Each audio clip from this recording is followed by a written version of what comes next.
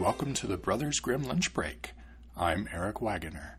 Today I'll be reading The Spirit in the Glass Bottle.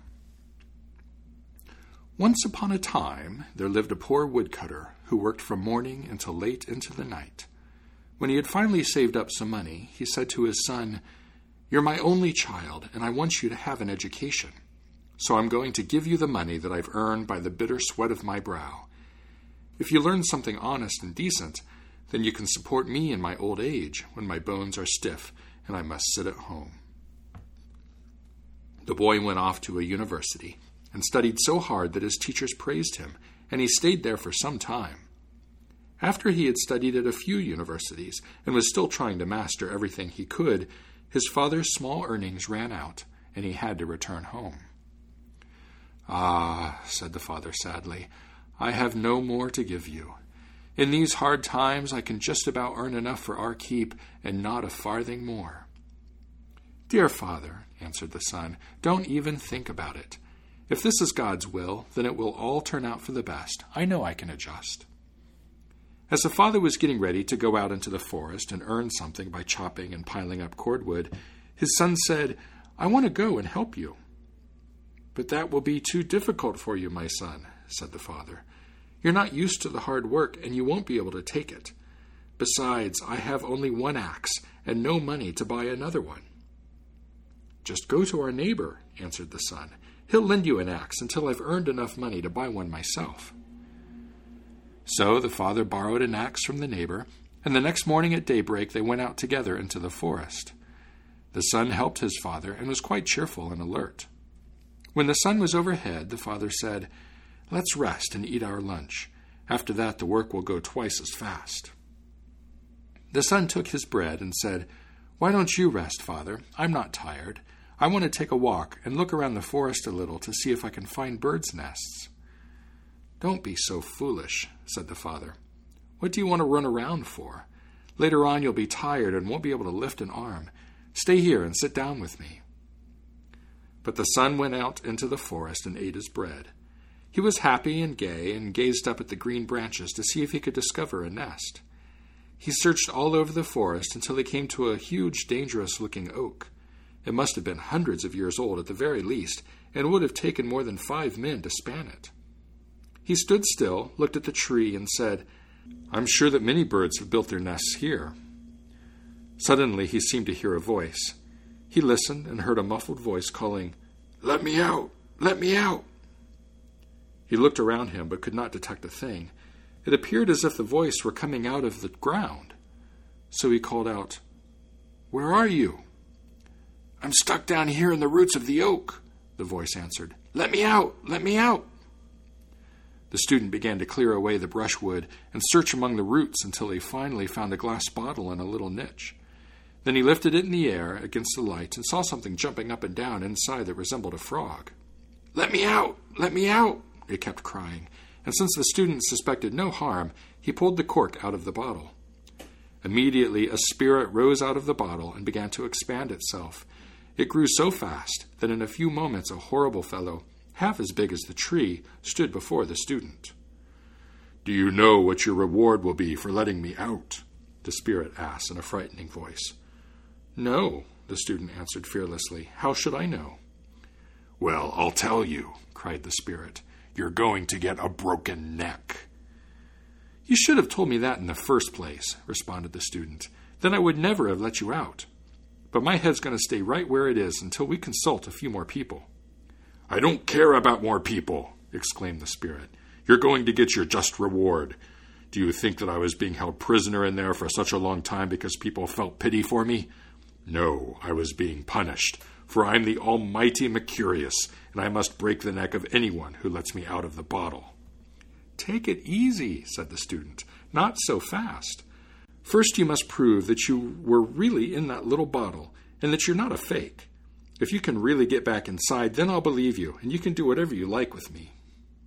"That's as simple as pie," said the spirit contemptuously, whereupon he proceeded to shrink himself and make himself as thin and as small as he was before. Then he went back through the opening and down the neck of the bottle. No sooner was he inside than the student took the cork he had pulled off and shoved it back into the bottle. After that, he tossed the bottle into its old place among the roots, and the spirit saw that he had been outwitted. Now the student started back to his father, but the spirit cried out pitifully, "Oh, let me out! Let me out!" "No," answered the student, "not a second time. I'm not about to let anyone free who's already tried to take my life once, especially after I've got him where I want him."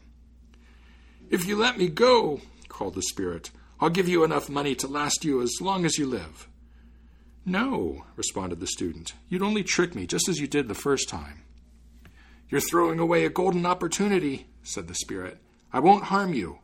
On the contrary, I'm offering you a generous reward." "Well, I'll risk it," thought the student. "Maybe he'll keep his word. Besides, he can't harm me." So he pulled out the cork, and the spirit rose up as high as he had the previous time and expanded himself until he became as big as a giant.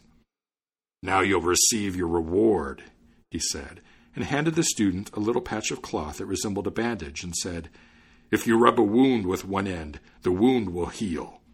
If you rub steel or iron with the other end, it will turn into silver."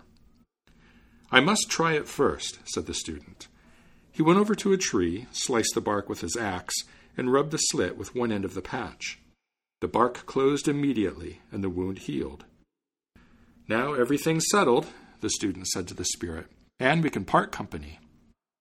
The spirit thanked him for setting him free, and the student thanked the spirit for his gift and went back to his father.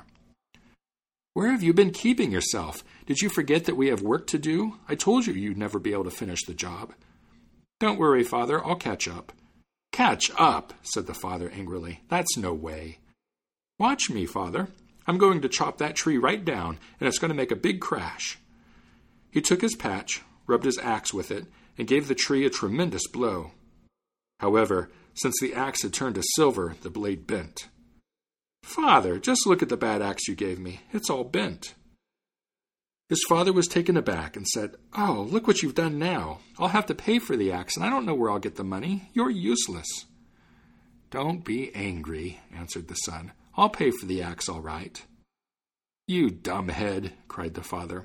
"What are you going to pay with? You've got nothing except what I gave you. Your head's full of ideas from studying, but you don't understand the first thing about wood chopping." After a while, the student said, "Father, I can't work any more. Let's call it a day." "What's this now?" he answered. "Do you think that I want to sit with my hands in my lap like you? I've still got work to do, but you can head home if you want." "Father, this is the first time I've been in this forest. I don't know the way home. Please come with me."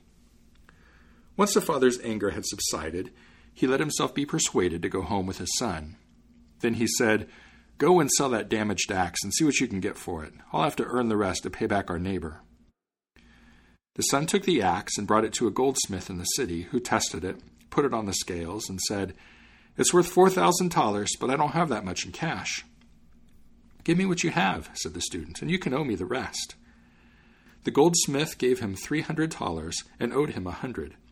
After that, the student went home and said, "Father, I have the money. Go and ask our neighbor how much he wants for the axe." "I already know that," answered the old man. $1 and 6 groschen. "Then give him $2 and 12 groschen. That's double the amount, and should more than do. See, father, I have the money to spare." And he gave his father $100 and said, "You'll never want for money, and now you can live in comfort." "My God," said the old man, "how did you ever come by this fortune?" Then the student told his father how everything had happened, and how he had struck gold by trusting in his luck. Then he took the rest of the money and went back to the university, where he continued studying. And since he was able to heal any kind of wound with his patch, he became the most famous doctor in the world. The end. The Brothers Grimm Lunch Break is released under a Creative Commons Attribution Non-Commercial No Derivatives license. Download it and share it all you'd like, but don't change it or sell it. The translations used are copyright Jack Zipes and are used with permission. His collected translations, The Complete Fairy Tales of the Brothers Grimm, is available on the media of your choice from Bantam Books. The music is Mount Timbrel by Jamie Janover off his All Strings Considered album, available on Magnatune.com. If you'd like to listen to any of the other tales, you can find them on our website, grimlunch.org, where you can also leave comments or subscribe through iTunes. And if you're in iTunes, would you mind leaving a review or clicking on stars to give this podcast a rating? It helps other people find the tales, and I'd really appreciate it. Thank you for listening.